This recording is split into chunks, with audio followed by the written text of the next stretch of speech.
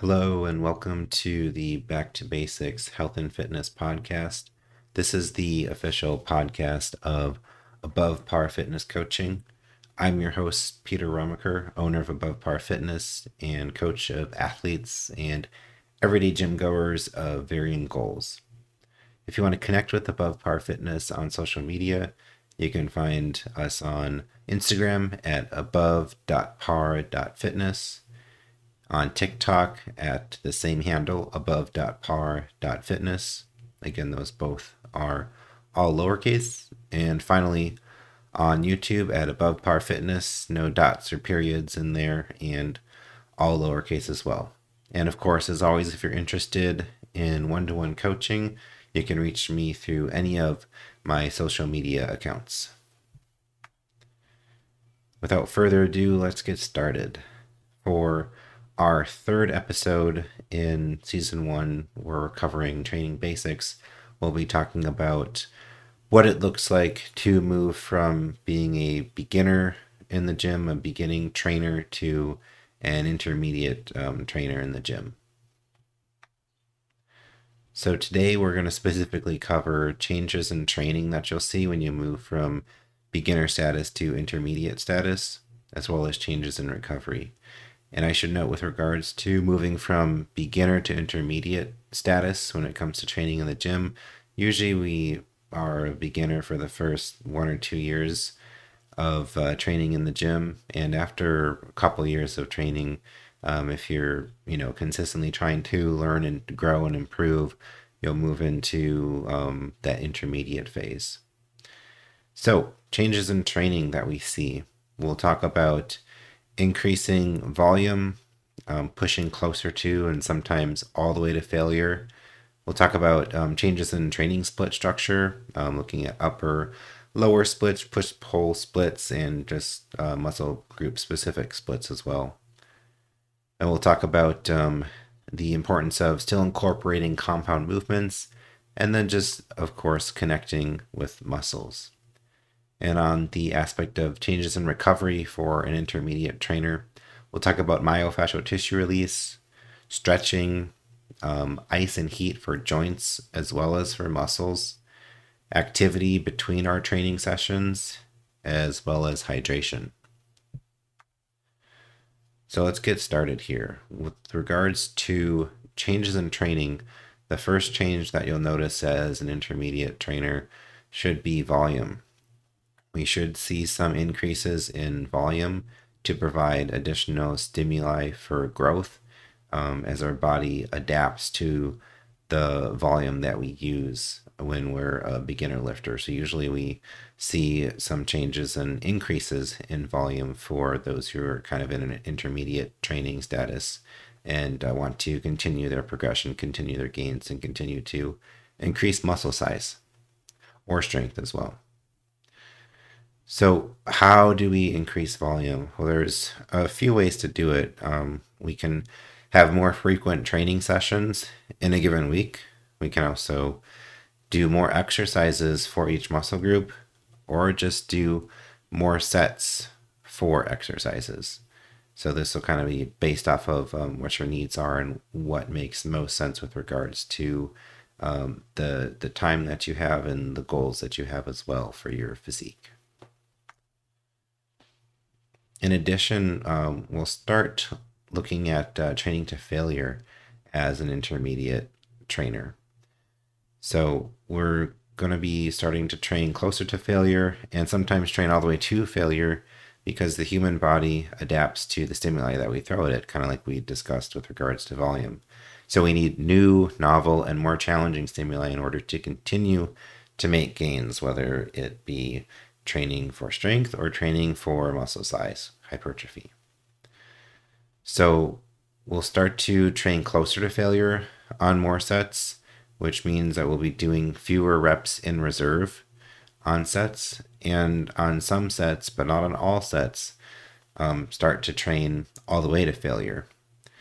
And I think a good way to kind of start with training to failure is to train to failure on the final set of exercises that you're performing.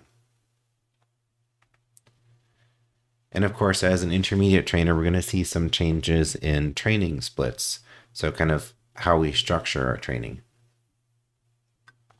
So as an intermediate, we're going to be moving on or continuing an upper lower training split. Usually as a beginner, we start off with kind of a full body split, about 3 days a week. And we might also move into an upper lower split as a beginner.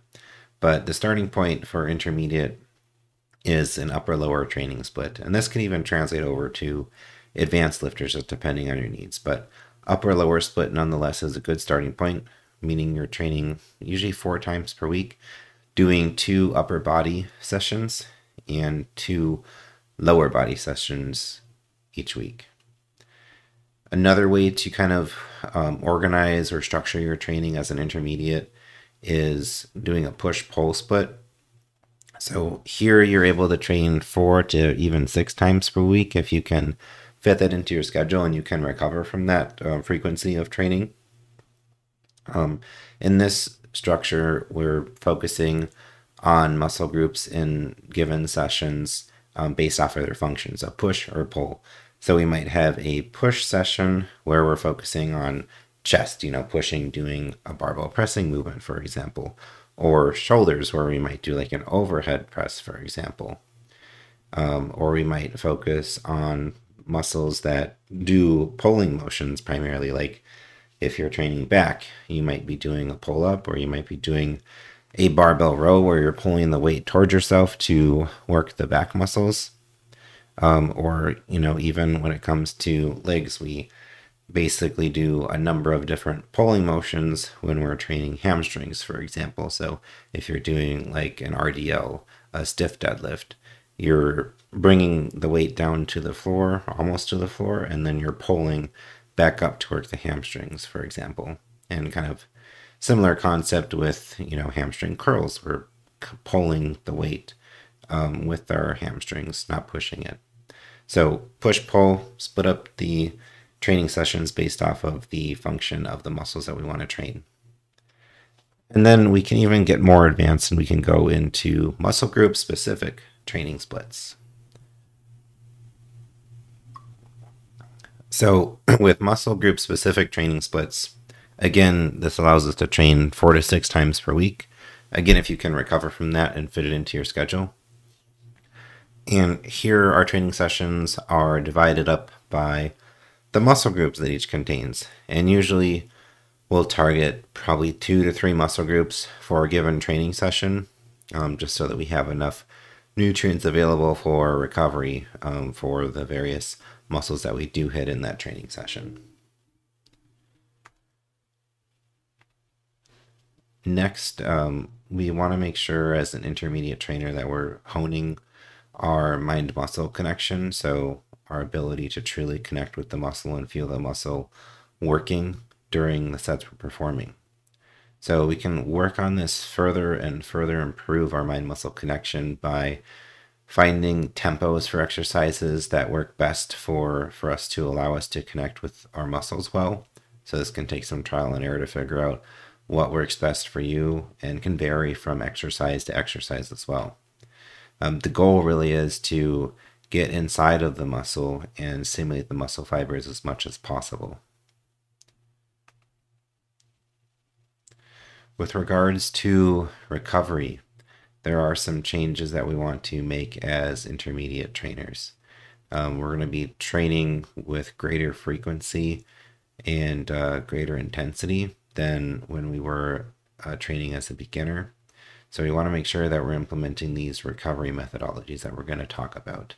Of course, these are beneficial to beginner lifters, but as we advance and as our training becomes more challenging, more frequent, more difficult, as we use heavier weights and use more intensity techniques, it becomes more important to implement various recovery methodologies to avoid injury and allow us to continue to make those gains that we want.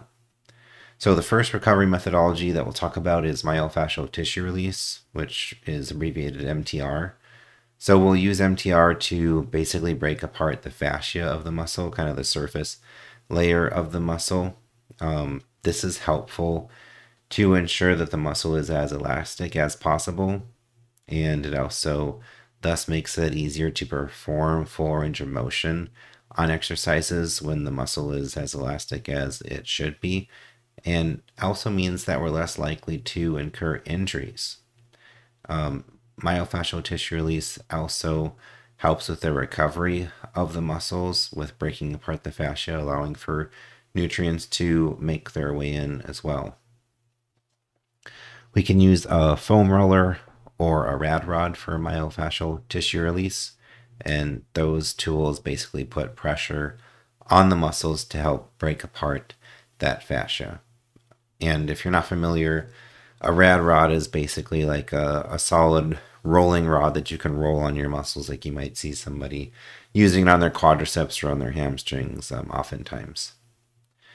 And if we need to, we can even use tools like a lacrosse ball or softballs to get deep into smaller areas where we feel more tension and tightness in the muscle and try to release the fascia of the muscle, and sometimes, even deeper into the muscle to cause a release and just let the muscle relax.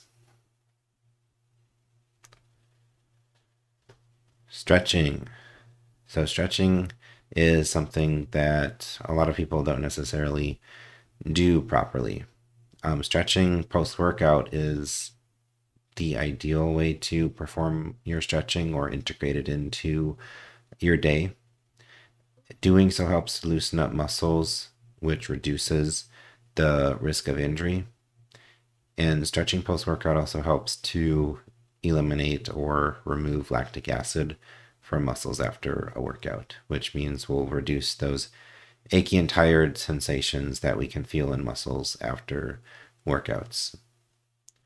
So kind of as we led into this with, the recommendation here is to stretch after training sessions, or at least at some point between training sessions, but not too close to the beginning of your session.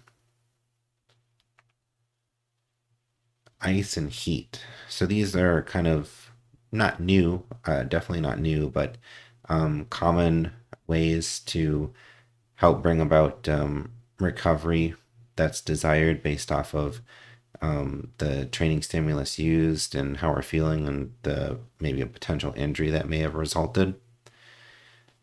So when we're talking about ice, ice is great for reducing long-standing or excessive inflammation. This is with regards to muscles particularly. But we want to make sure that we're not icing our muscles within 24 hours of training, as this negatively impacts the hypertrophy response that we want. And this is because inflammation is actually good to an extent. And post-training sessions within the first 24 hours, sometimes longer, it is necessary to signal the needed healing agents. So if we apply ice within 24 hours after a training session to the muscles, that's going to reduce the inflammation and the signaling that is sent to provide appropriate healing agents and nutrients that are needed for the muscle to recover and, of course, also grow larger or stronger, which is the adaptation that we're putting in all that work for. Heat. So heat is great for encouraging blood flow to muscles and joints, and it can aid in recovery because getting blood to muscles and blood to joints is providing the nutrients that are needed for recovery.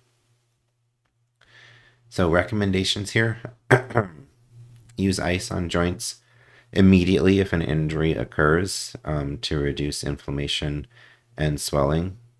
And of course, this is in the case of an injury to a joint.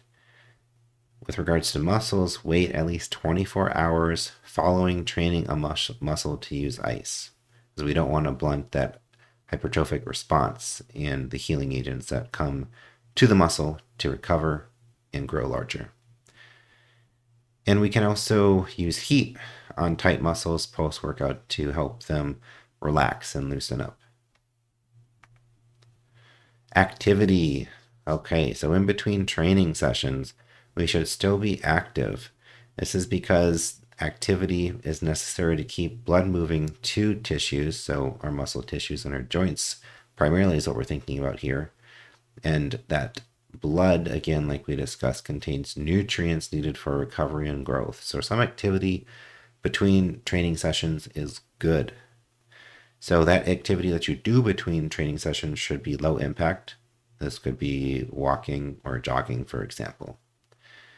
And of course, it's also important to note that digestion is also aided by activity, which is helpful in keeping food moving for getting those nutrients needed for recovery. So it helps our body to process that food and get those nutrients into our bloodstream, which aids in recovery from the exercises that we performed previously.